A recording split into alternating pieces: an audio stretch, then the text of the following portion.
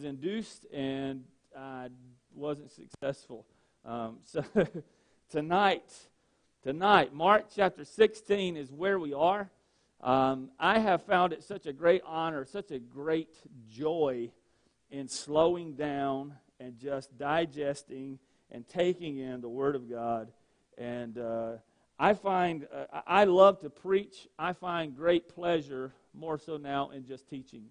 And I thank God that He has blessed Summer and myself with just, He has blessed us tremendously. But in Mark chapter 16, we've went through everything. I mean, like everything in Mark, and I probably need to get there. I'm in Malachi, and that is nowhere even close to Mark. But y'all don't want to.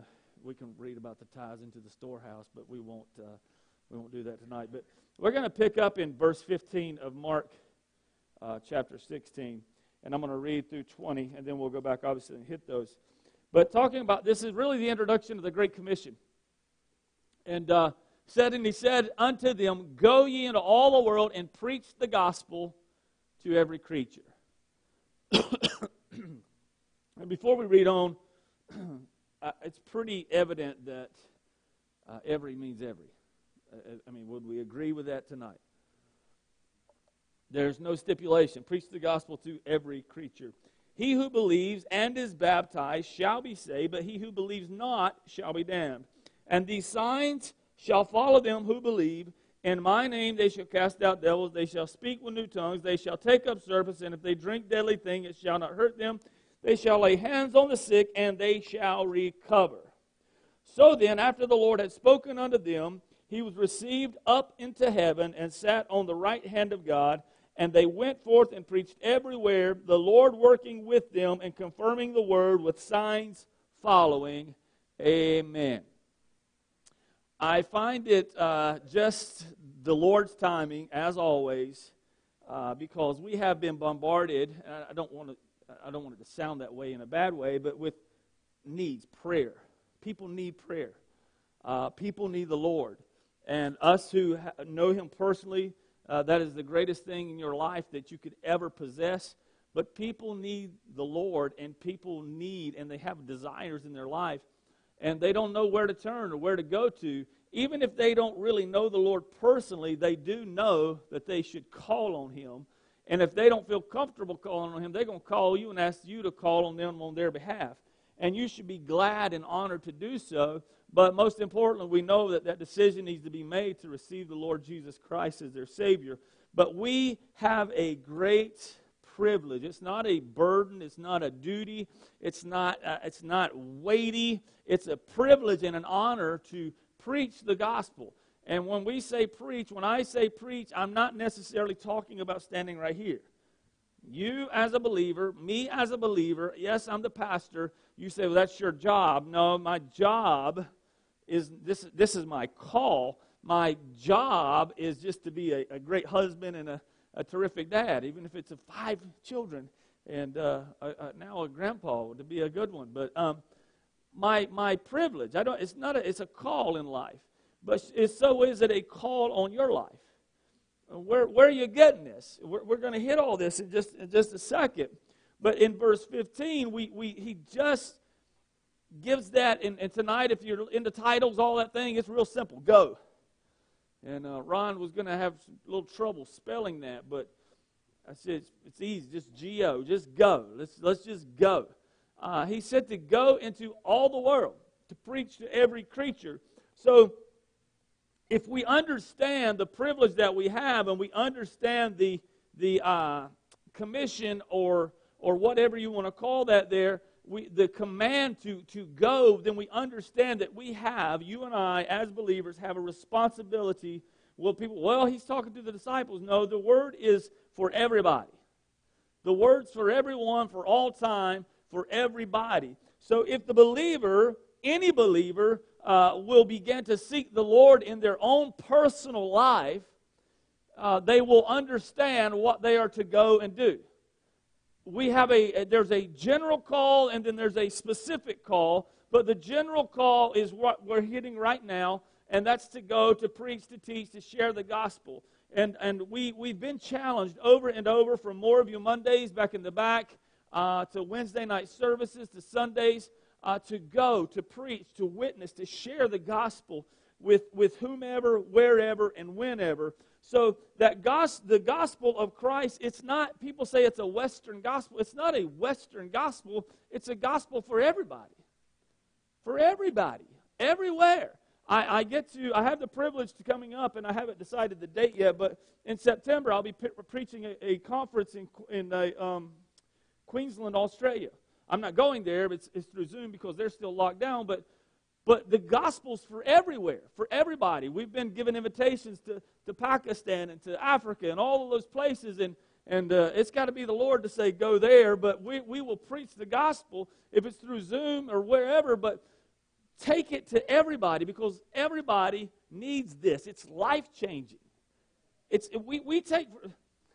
People in the United States takes everything for granted, and we'll drive and we'll sit down. We'll get on 16 and we'll spend 3 hours in traffic on a 2-lane road to get to Dunkin' Donut, or I don't even like coffee, but I go through there in the morning sometimes. I'm like, why are you lined up don't you have a coffee maker at your house? I mean, we'll do that.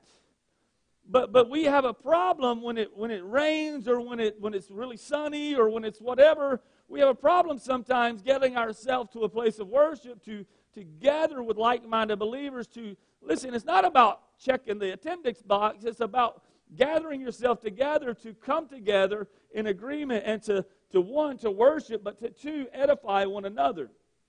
So it's a gospel for everybody. And he said to them, and this constitutes the introduction of the Great Commission, that go ye into all the world. It tells us a few things.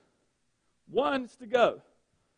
I love it how Sister Gunner's son, Matt, we were talking one day, and he asked a lot of questions he asked a lot of questions, but he asked a lot of questions to a lot of people. But he was, I guess, surveying a lot of ministers, and he was asking this question, what are you guys doing for outreach? And they were talking about planning for this and planning for... He said, I'm not talking, what are you doing? Not what are you planning. What are you doing right now?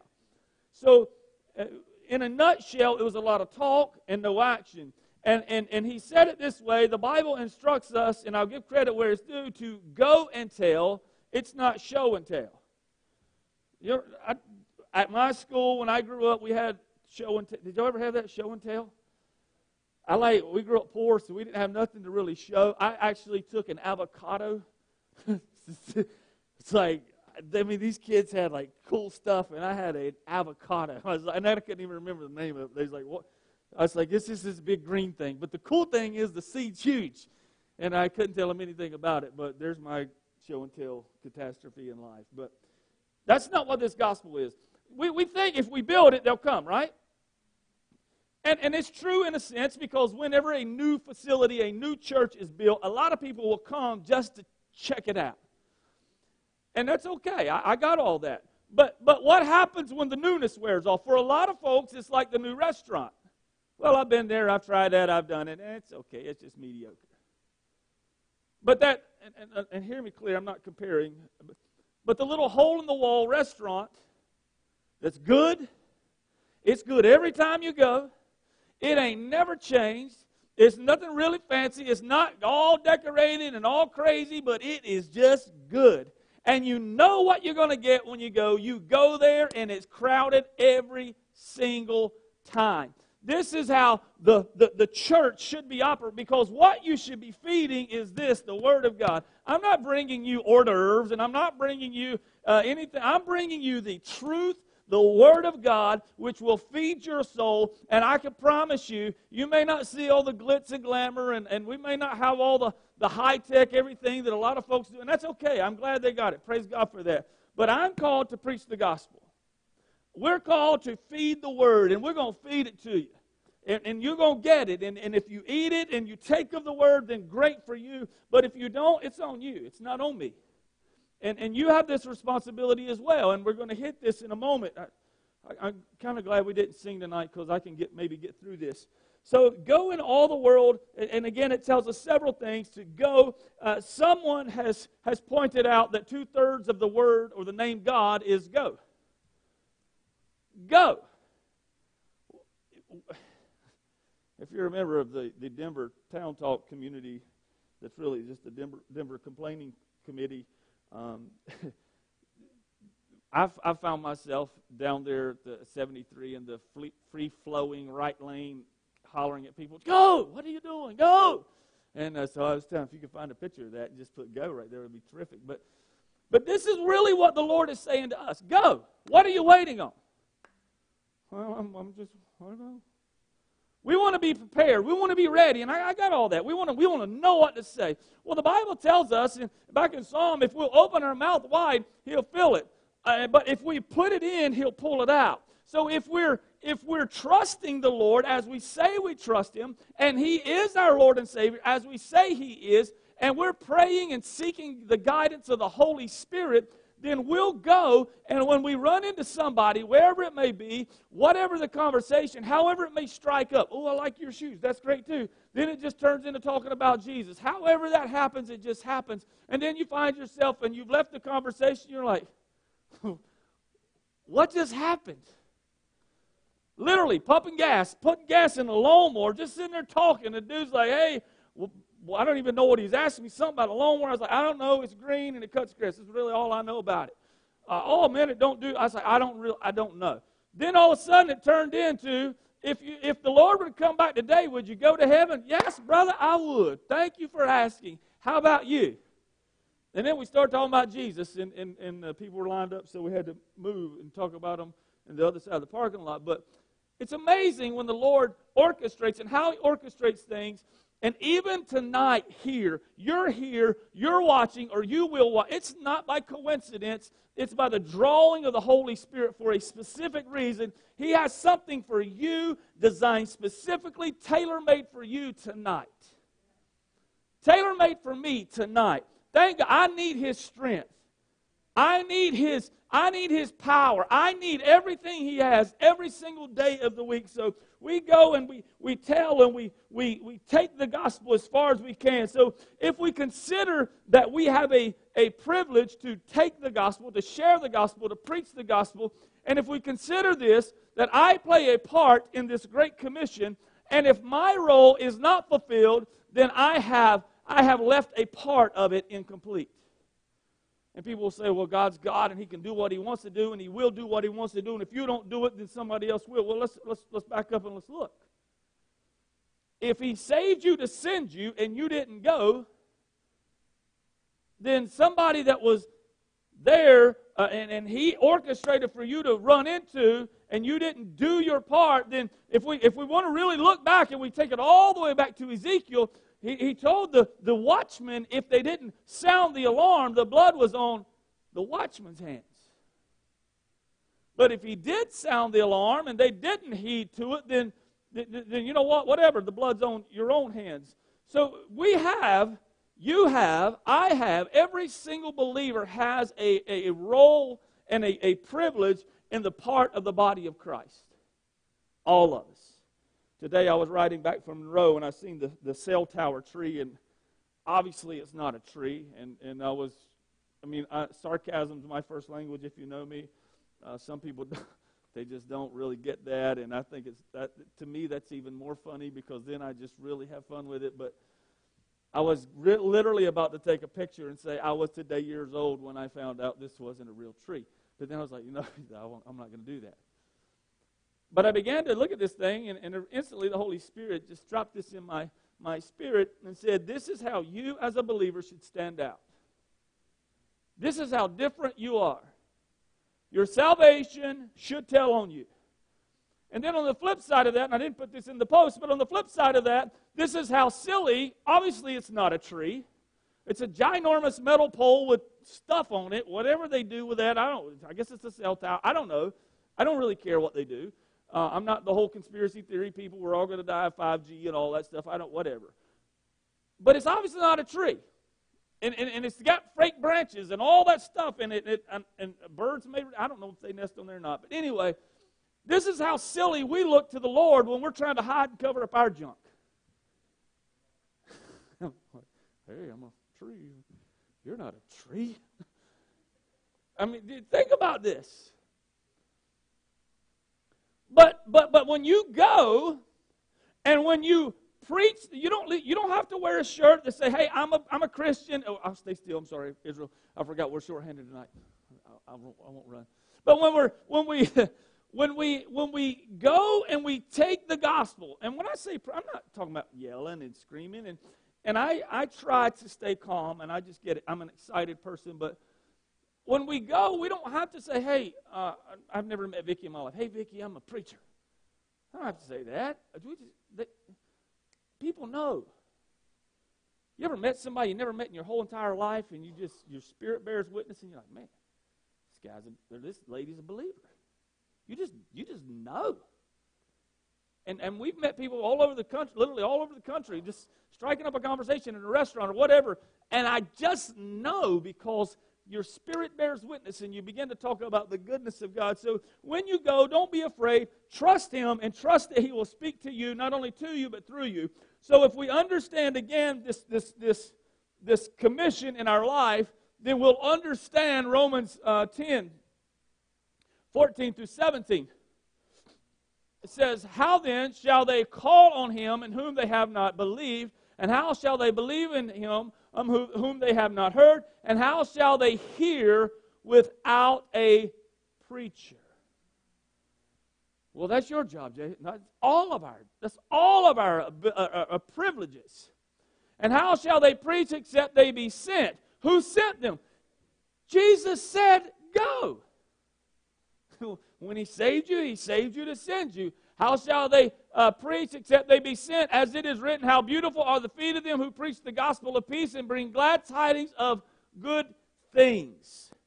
But they have not all obeyed the gospel, for Isaiah saith the Lord, who hath believed our report? So then faith come by hearing, and hearing by the word of God."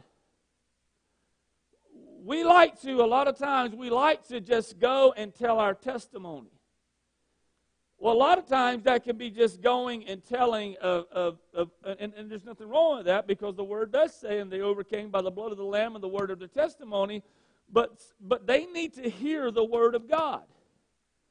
Let your testimony be full of the Word of God. Let them hear what the Lord has done in your life, back with the Scripture, with the Word of God, because faith comes by hearing, and hearing by the Word of God. So when they hear the truth, then they're responsible for what they do with it. Have you ever met anybody who's arrogant in their humility? Have you? And I'm thinking, boy, that is such an oxymoron life. That's the only thing I ever remember from school, because I was like, I get to say moron in school. But they're so proud of their humbleness. And I spoke to someone before, and I said, I think that maybe you're not really understanding the humbleness side of it. Because when the Holy Spirit gets a hold of you, when Christ gets a hold of you, and we can go all the way back to when Jesus called the disciples, and He said to deny ourselves and to take up our cross and follow Him. So we have to understand that He said to take up His yoke and to learn of Him, because He is meek and lowly in heart. So we got to understand that we are humble because of Christ, and we are to take on that Philippians 2 mindset, to be that mindset of a servant. So to serve what? To serve the gospel, to serve them Jesus. I just thought about when I was riding home again. I do a lot of thinking, and my mind never stops, ever. And it's a gazillion miles an hour, and it drives me crazy sometimes. But I was thinking about, man, we only have like 3.5 years until everybody starts spewing venom again. Really, it's not even that long, probably 1.5 years, because elections are coming again. And everybody's going to be hating everybody. And everybody's going to be blah, blah, blah, blah. Well, you know what you need to be doing? You need to be praying right now, and you need to be taking the gospel. And when midterm elections come, when the presidential race comes again, you need to be preaching the gospel. You need to be giving them Jesus, because I want to tell you something. The only thing that will change anybody is Jesus Christ. Period. Man, I'm still on verse 15. Give them Jesus. Preach the gospel. Go. Take it. So when we understand this, we understand what Jesus said in Luke 10, verse 2. He said, the harvest is truly great. It's great. The harvest is truly great. It's plentiful, but the laborers, they're few. The laborers are few. Why? Because nobody wants to do anything. We all want. It's a gimme world. I read someone's post, and I won't mention the name, but it's someone whom I know very well, and they were talking about, and I was very proud of this individual. Go get yourself a job and enjoy the money that you worked hard for. And someone replied, I'm just going to sit here and collect my money. And this is the mindset of a lot of folks who say they're believers, and I'm not getting off on that kick, but we want to come and we want to get all that God has when we've never laid anything down at His feet. When you begin to seek the face of the Lord and you seek Him for His goodness and for who He is, because He's omnipotent and He's omniscient and He's the healer and He's the deliverer and He's the baptizer and He's soon to return, and you just seek Him because He is great and He's mighty and He's holy and He's worthy instead of everything that He can do, then everything in your life begins to change, and you'll go tell somebody when you meet them, hey, let me tell you about this man that changed my life. I spoke to a young man yesterday, and he called me. He said, I don't know what to do. My one side of my family is almost telling me I'm cultish-like because they've noticed the 180-degree turn in my life. I said, man, you all be shouting. He said, they said, all you talk about is Jesus. He said, man, all I have to talk about now is Jesus because I understand what it is to be free. I understand what it is to be redeemed and not lay my head down at night and worry about tomorrow. Regardless of what comes, regardless of what happens. So I was encouraging him, and I said, plant and water. Every time you get a chance, if they receive it or not, that's not on you. But you planted and you watered. Just keep doing it. So why is it necessary for us to pray for the will of the Lord in our lives? Why is it necessary for us in the morning or at night when we go to bed or whatever it is? Why is it necessary for us to say, Lord, what will you have me do today? Because if, again, going back to Jesus in the Garden of Gethsemane, when he said, nevertheless, not my will, but yours be done, if Jesus had to pray for the will of the Father to be done, don't you think you and me ought to be praying for that as well? Today, tomorrow, what is tomorrow? Today's Wednesday, obviously, hello. It's been a week. Y'all just don't know. It's been a week.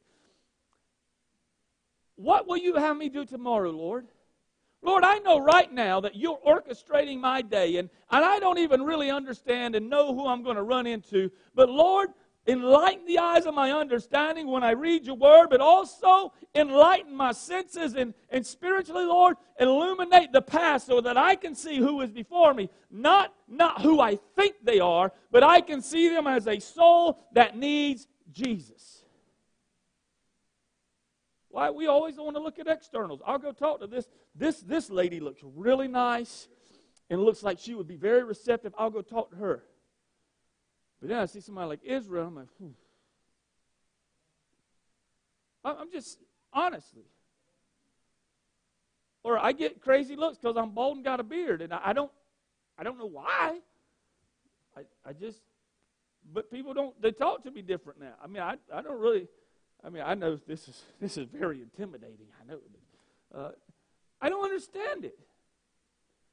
If the commission's to go and preach the gospel to every creature, every person, I don't care what they look like, and I don't care what color they are, and I don't care what kind of background or lack of background that they have, or what kind of education they have, or how many letters they have after their name, or what neighborhood they live in, or which bank they bank at, or what kind of car they drive, or what their shoes look like. All I know is that I got something you need. Regardless if you're rich and could buy all the land in Lincoln County, or if you couldn't have a piece of dirt under a bridge, it don't make no difference because the same Jesus that died for me died for them too. And you and I have a privilege to share it. Harvest is plentiful, but the laborers are few. When I worked construction, and that's my background, if you didn't know it, now you do. Clay, you worked construction. Nobody wanted to be a laborer. Why? You got to do all the junk. You got to go get the tools, and you got to clean up after the people, and you got to go get them the saw that they forgot. You got to go grab them nails because they didn't have enough, and sweep up their mess, and clean up their stuff, and shovel mud, and sweep, and all this stuff, and you're the bottom of the totem pole. And all you wanted was to be, I just want to be a carpenter's helper, and then you get to be a carpenter's helper, and that's exactly what you're doing, is helping the carpenter. You're just a laborer with a different name.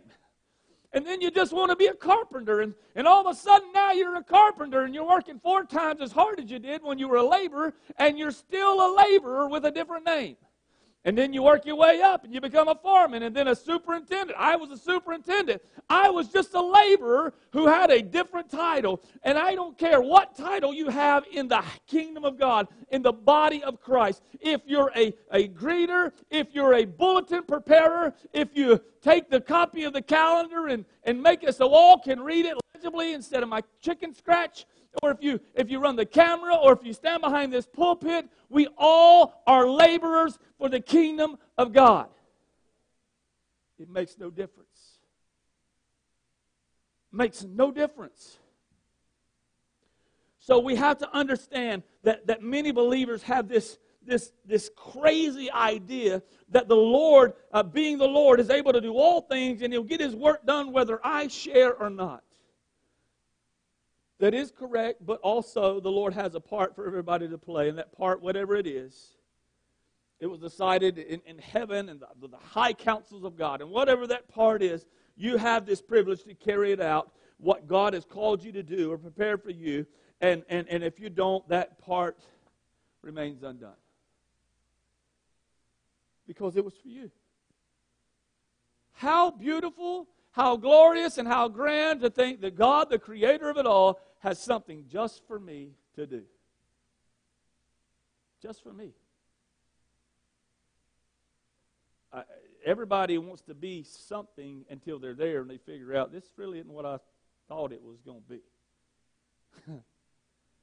There's a lot of folks who want to be a pastor, and when you get there, you're like, oh, Lord, you couldn't have just called me to just call people or something? So this is what the Lord was speaking of really when He gave the parable of the talents in Matthew 25, 14 through 30. I didn't give you those scriptures. I'm giving you the reference so that you can read that. But tragically, most believers not only do they not do their part, most have no idea what their part is. I was thinking about this today. When we would frame a stairs or a roof or whatever it may be, and whenever you buy some lumber, Jason's just built onto the Hannah Estate compound down there with a big sprawling deck, and it's been over time. He didn't win the lottery. It's just been over time. It's an investment. But when he went to Lowe's and he bought lumber before it went through the roof, and thank God you did it when you did. But when he bought this lumber, he bought, let's say, 12-foot material. Well, his deck is 11 foot 4 3/4 of an inch. He could have took this 12-foot 2x8 and said, my gosh, this thing just won't fit.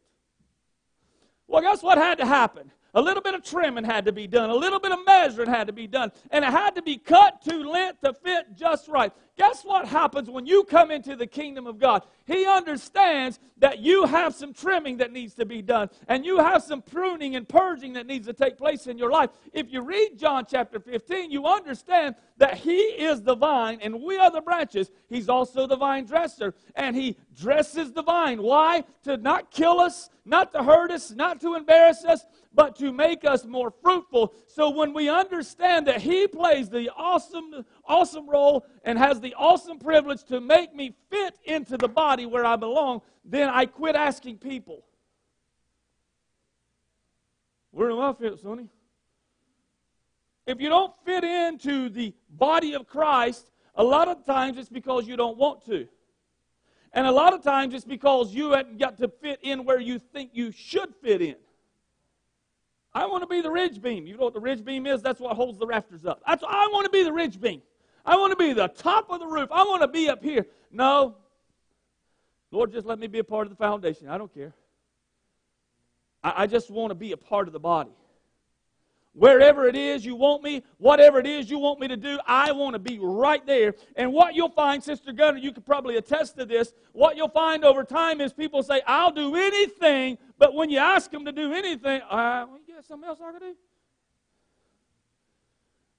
We want to find out where we fit, so we go and we sit and we talk to Vicki and we brainstorm and we come up with these ideas, and instead of seeking the Lord and asking Him, Lord, what will you have me to do? Can I give you a very, very, very, I'm not saying I'm wise, but I'm going to give you a wise piece of advice. Please don't take a test to find out what your spiritual gifts are, because you're asking a man. And a man ain't got no idea. When you begin to ask the Lord, what will you have me do? Where will you have me go? What will you have me sing? What will you have me to say? Lord, how will you have me to greet the people? Lord, what will you have me to preach tomorrow? Lord, what do you want me to teach on? Lord, what Bible study are me and my wife going to do next? Lord, where do you want us to go? And you begin to seek Him and His wisdom and His counsel. I can promise you, wherever it is will be exactly where it needs to be, and it will be perfect. Perfect. When I used to walk around and I would do all these framing checks, and I would see these framers who were our grade A framers. Everything was tight and it was cut. It was tight and it was right. That's what we would say. It's tight and right, brother. You ain't got to worry about me. It's all good. And then I would go to this guy who wanted to frame our custom homes, and he couldn't cut a bird's mouth. You don't know what a bird's mouth is. It's in a rafter, which makes it sit on the top plate, which holds it and supports it. And he couldn't cut one to save his life, and he had almost cut through the whole rafter. And I said, brother, this looks like garbage. If you can't learn to do it for $2 a foot, I sure ain't going to put you on something that's going to give you $10 a foot. You got to learn, and you got to grow, and you got to do everything with excellency. I preached a long time ago on doing things with a spirit of excellency, because that's what Christ has called us to do, and that's to preach this gospel the same way, to share the gospel the same way. And I find it very disturbing when we don't even have the gall to mention the goodness of God in our daily conversations. But yet we want all He has. So stop asking man, quit taking tests, and start seeking the Lord. Only thing that matters in life is not where you live, not what you've accomplished, not how many trophies or accolades you won, or how many home run balls you got. Jim got another one, or a game ball, whatever. None of that matters. What matters in the end is, what have you done with Jesus? What have you done for Christ? That's what matters. That's all that matters. Nothing else. Because in the grand scheme of things, all this stuff goes away. Everything. They call my grandpa Catfish Collins. He had a 2-car garage, and you didn't go in there without him. If you did, you'd get beat to death. Almost. He wouldn't kill you because he loved us, but he would make sure you knew not to go in there again. But across the top of his garage was fishing rods everywhere. And I always wanted to go in there. I just wanted to get a rod. I just want a rod, Grandpa. Just one. Son, you don't even know how to use this thing. Just one, Grandpa. Well, when my grandpa died, guess what was still on top of the garage? All these fishing rods and all these clocks he collected over the years, and all of this stuff. And my aunts and uncles and my ginormous family, they all divvied it up and whatever, and that's fine. But all of this stuff he didn't take with him, and that wasn't what was important to him. He was a preacher, a minister of the gospel. That was the important thing in his life. But I want to tell you, none of this stuff that we're working so hard for right now matters. I'm going to hit this real fast, and I'm going to go somewhere. But we put all the pressure on these kids coming up that you've got to find out what you want to be to make all of this money, to get all of these things. And in all of this time that you spent searching and seeking and gathering and accumulating all of this stuff, and what could you have done with some of that time if you would have put that much effort and energy and focus into sharing the gospel? Well, the gospel won't make you rich. Oh, yes, it will. Not financially. Hear me. But I am blessed beyond measure. I got less money in my bank account at 44 than I did when I was 24. And I'm as happy as I can be. And some people will say, well, that's foolish, Jason. Well, that's called life. And I'm not telling you to be, if you're blessed, thank God for that. That's fantastic. I'm not telling you need to be poor to be saved. That's not where I'm going. But I'm telling you, the Lord will supply everything you need. I have never lacked for one thing since 2017. What was that? That was the last day of 2017 when I said I was coming full time here. I've never lacked for one thing. Ever. Look at me. Because God is faithful. If you'll go, you'll share, and you'll do what He's telling you to do. So here we go. What are we doing? The gospel. It's the good news. It's the only good news. And in fact, it's the only thing good that people could ever hear. Ever.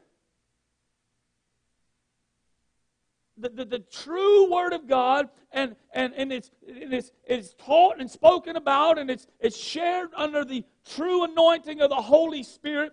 Then guess what happens? It sets the captive free.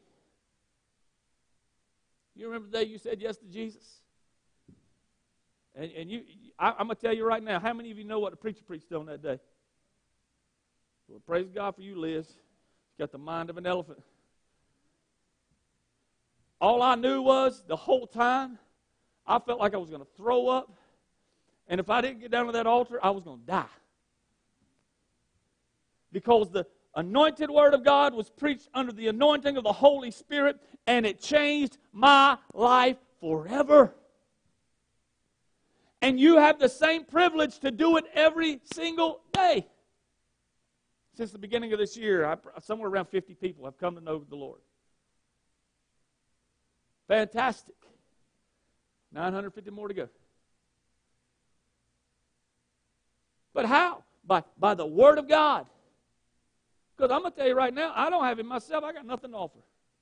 But in Christ, I got everything to offer. I got everything to offer. So we don't compromise. We don't water down the gospel, because if we do that, then it brings nothing to the table. That's like eating cereal with 2% milk. That's just, whew. I just can't handle that. I'll just pour water in a bowl. Or that would be like eating Vicky's pound cake without milk. That would be, whew. If you hadn't had Vicky's pound cake, she'll sell you one for $50. No, she won't. This is fantastic. But anyway, I don't even know if it's pound cake. It looks like I say pound cake because of the cake weight shape, but I don't. It's just good. That's all I know. It's good. But anyway, we don't water it down. But here's what happens. Most preaching today, most communicating, most communicators of the quote unquote so-called gospel today, it's a feel-good, watered-down message. I'm not here to tear people apart. That's not. I'm not. But it's a boost in your morale. It's a pick-me-up. It's a feel-good gospel, and it makes me feel good about me. And by golly, I want to conquer the world for Jesus. But if you go out unequipped and you go out not knowing what you're going to face, I can tell you, you can go out with all the zeal you want, and you can run out just like a calf let out of the chute. But when life hits you in the face, you're like, dear Lord Jesus. But when you understand that I'm nothing without Him, that I am wretched in my own self, and without the operating and power of the Holy Spirit in my life, I'm not going to make it. And I need Him every single day just to smile at somebody, just to wave at somebody, or just to talk about the goodness of God. I need Him every day to preach the Word of God. Paul said it this way, Christ sent me not to, 1 Corinthians 1:17, Christ sent me not to baptize, but to preach the gospel. Woo-wee. Isn't that this is a new revelation right here. This is, who would ever thought this? To preach the gospel. Not with wisdom of words, lest the cross of Christ should be made of none effect. I got like 10 minutes. Ooh. I said I was going to get through with Mark. Maybe. We'll see. Anyway, I got to preach it. I got to preach the whole counsel of God. But the whole counsel of God, all of it in totality, points back to the finished work of Christ. It all does. when you began to understand what Christ did at Calvary and what took place at Calvary's cross, then you began to understand things differently, because the eyes of your understanding, as Paul would pray for the church of Ephesus, the eyes of your understanding are being enlightened. And now that you understand the ark wasn't just a boat, it was the Savior to mankind. And the door that was entered in is a representation of Christ. He is the door. He is the way in. And we got to understand that we preach the gospel. We preach it not with the enticing words or not with the wisdom of words, but we preach it with the anointing and under the anointing of the Holy Spirit, so that the cross of Christ is made of what it should be, that it's not made of no effect. Here we're plainly told that the gospel is the preaching of the cross, and that means that anything else is not really the gospel. And some people find that very offensive. In fact, Paul would go on to say, under the anointing of the Holy Spirit, he called it another gospel. And we find this very offensive. And I'm not talking about terminology. I'm not talking about how many times you say a phrase. I'm talking about the gospel, which is Christ in Him crucified. That's the gospel. The message of the cross, if you will. That's the gospel from Genesis to Revelation. It's not terminology necessarily. And I know that some other folks will get mad about that. And that's okay. You've been mad at me for a long time. I'd have been X'd off your list, so it's okay. But I'm going to tell you something. When we preach the gospel, when we preach Christ in Him crucified, when we preach the simplicity of the gospel, then we strip away all the bells and whistles, and we get down to brass and tacks, if you will, and we realize something in me still has to change. And I'm offering you something that will change your life forever, and it's not something, His name is Jesus. I said I was going to get through this. Ain't no way I'm getting through this, because I'm just hitting verse 16. But Mark 16 and 16. Well, we'll go one more week in Mark. And it's okay. He that believeth and is baptized shall be saved, but he that believeth not shall be damned. And I want to quickly, I may skim through this quickly, but not talking about baptism in water, okay? Talking about being baptized into Christ. Romans 6, 3 and 4 says, Romans 6, 3 and 4 says, Paul would write, know ye not that so many of us were baptized into Jesus Christ, were baptized into His death. Therefore we are buried with Him by baptism into death, that like as Christ was raised up from the dead by the glory of the Father, even so we also should walk in the newness of life. So this is what we're talking about, being baptized into Christ, baptized into His death, but also raised up so that we should walk in the newness of life, not baptized in water. Baptism in water, we believe in it, we do it, we got one here. It's not very big, but we still have one. Why? Because that's a symbol of an outward symbol of an inward change in your life. If it were necessary, as some people believe, teach, and preach, for one to be baptized to be saved, then the thief on the cross didn't go to heaven. Because he believed, he said, remember me.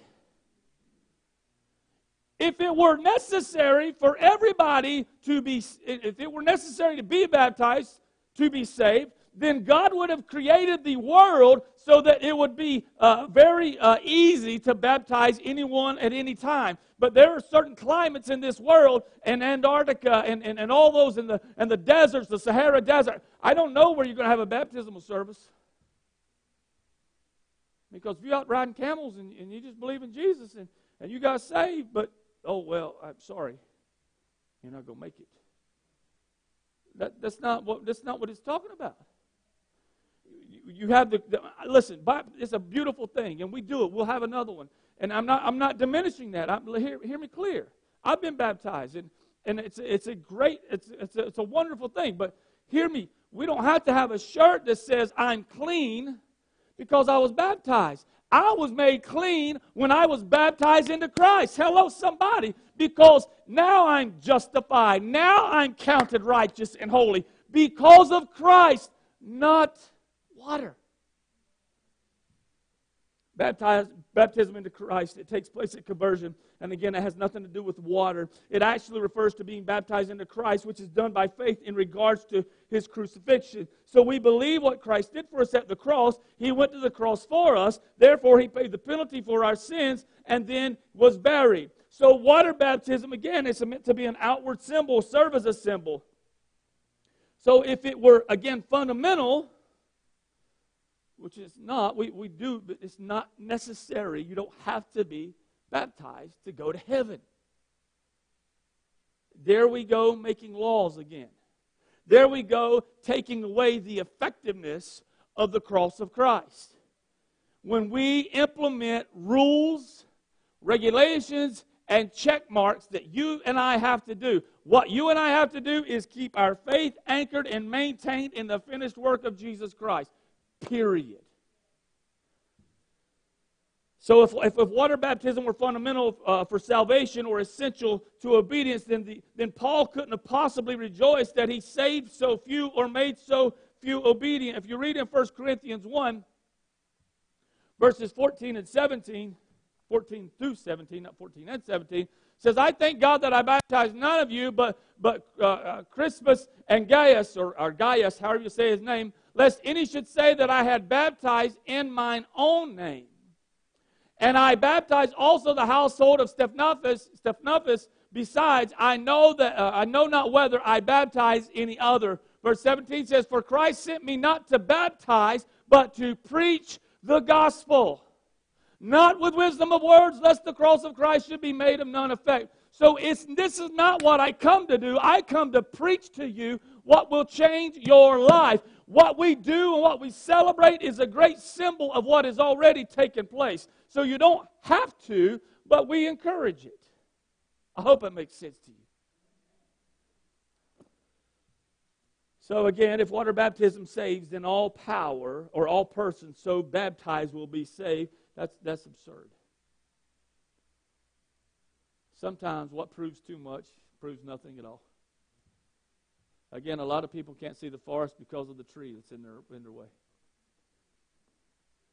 He who believes on me is baptized in me. 1 Corinthians 12 and 13 tells us, he who believes on me and is baptized in me shall be saved. And I want to hit this scripture, and I'm going to end with this scripture, and we'll pick back up next week in here. But in this 1 Peter 3 and 21, the like figure whereunto even baptism does also now save us. It's not the putting away not the putting away of the filth of the flesh, but it's the baptism into Christ. This baptism does also now save us, not the putting away of the filth of the flesh, but the answer of a good conscience toward God by the resurrection of Jesus Christ. Look, pay attention. A lot of people spend all this time saying, right here, they argue this, you got to be baptized to be saved.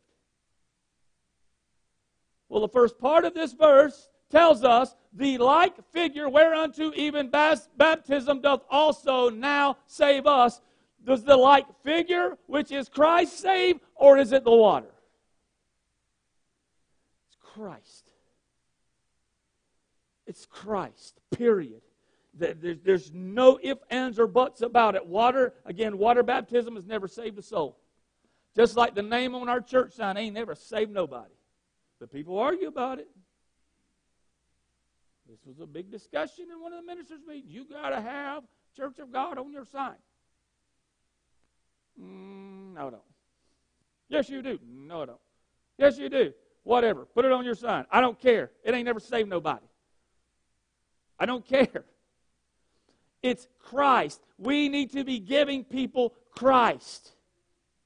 Period. Nothing else. Nothing else matters.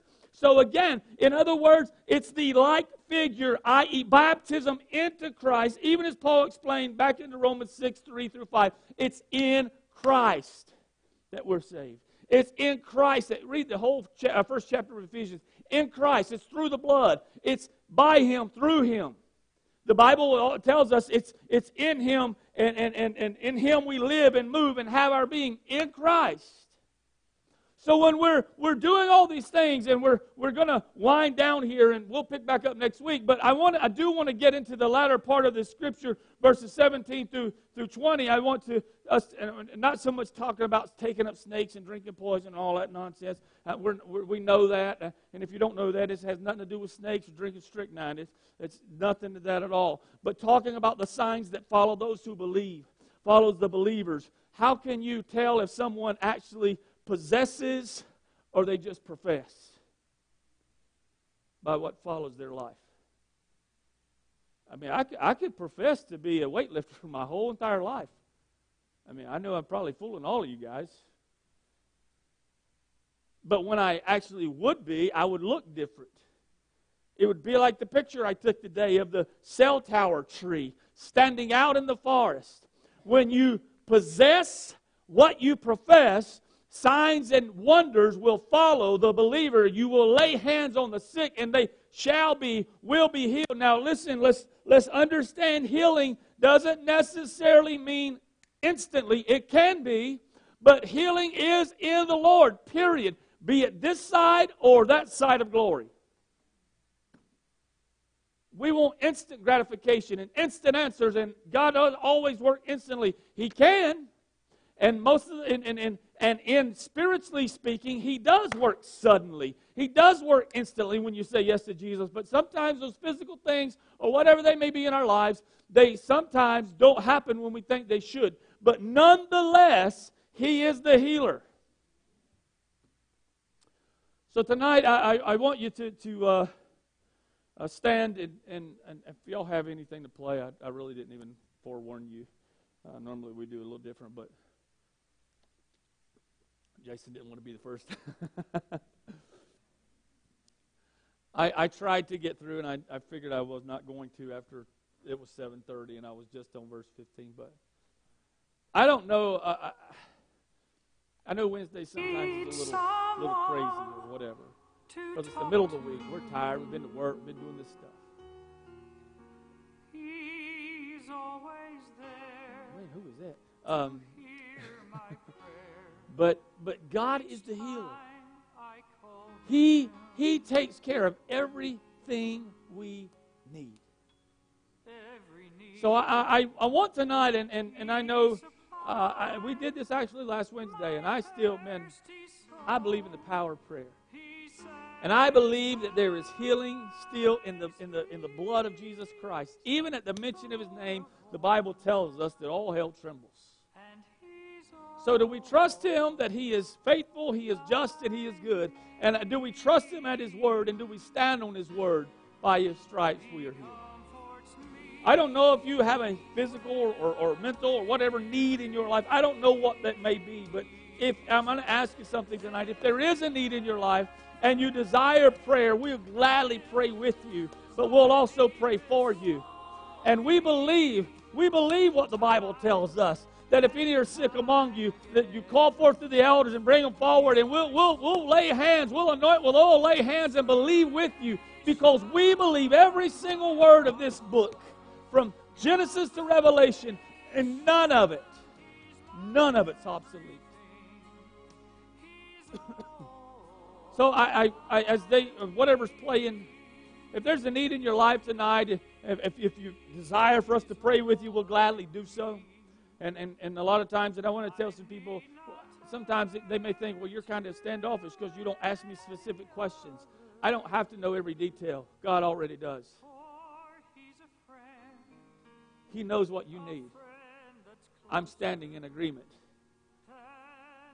But tonight, if there's a need in your life, if you want to come, we'll pray with you. If not, we'll pray together. But I'm going to just start praying, and it's a little different tonight. But I want to start praying. If there's a need in your life, come. We'll gladly pray with you, believe with you. But if not, we'll just all come, just join together as a congregation and pray. But Lord, we just come to you in the mighty name of Jesus, and we thank you, Lord, for the healing power that's in your wings. We thank you for the blood that saves. We thank you, Lord, that you are who you say you are. And Lord, you are the baptizer. You are the healer. And Lord, you are to soon return, Lord, as King. And I just pray tonight for those that have needs in their life that you would touch them. Lord, that if there is a physical need in one's life, that you would move in their behalf, Lord, Father God. That you would begin to open up airways for Liz, Father. Lord, that you you would touch this lady's life who has cancer. Lord, that you would heal that, Lord, and you would touch them that need strength, Father God. Lord, those that have children that are sick or maybe wayward, Lord, that you would just touch and move in those situations. Lord, that you would just have your way, Father. And I pray that tonight, Lord, that we would experience an outpouring of your Spirit, even here on a Wednesday night, Lord, a little after 8 o'clock, that we would experience you in a way we have not known before. And Father, I just praise you, Lord. Lord, and I pray that you would just move in this midst tonight and just have your way. If we could get some people to come and gather around Sister Gunner and just believe with her and pray, and that the Lord would just do whatever it is that needs to be done.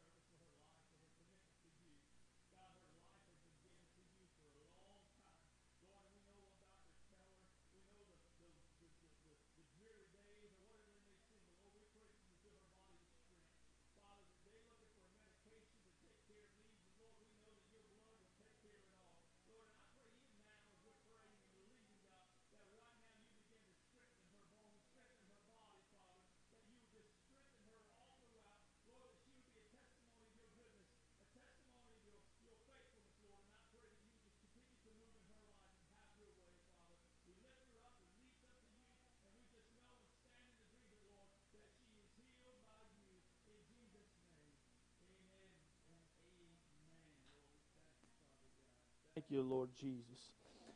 You know what? Some people may watch and think, well, you guys are crazy or whatever. Listen, I'm telling you right now, in my office, I've showed you before. I may bring them out one day. I've showed you the leg braces that was made for Gemma because her legs were so bowed, so crooked, they were going to have to literally almost break her legs to straighten them out. But we prayed, we believed, and guess what happened? Her legs are straight, and she runs. Y'all seen her? She runs everywhere. Noah was some rare form of leukemia. Guess what? God healed him. Don't tell me God don't heal. Don't tell me God don't work. Don't tell me that He is done. He is not done. And I'm telling you right now, I don't know what you want following you, but I know who follows me, and that's the Holy Spirit, and He leads me, He follows me, and also not just people, but I want signs to follow us who believe. And I'm telling you, it's time to get back to the basics. It's time to give people Jesus and time to believe His Word for what it says, because there are people who need Him. There are people who need Him. I tried hard, Summer, if you're watching, to finish. I just didn't make it. Years ago, I would have hurried through. I about said scurried. Would that have been right? Maybe. I don't know. But I just don't feel the need to rush anything anymore. I'm a grandpa.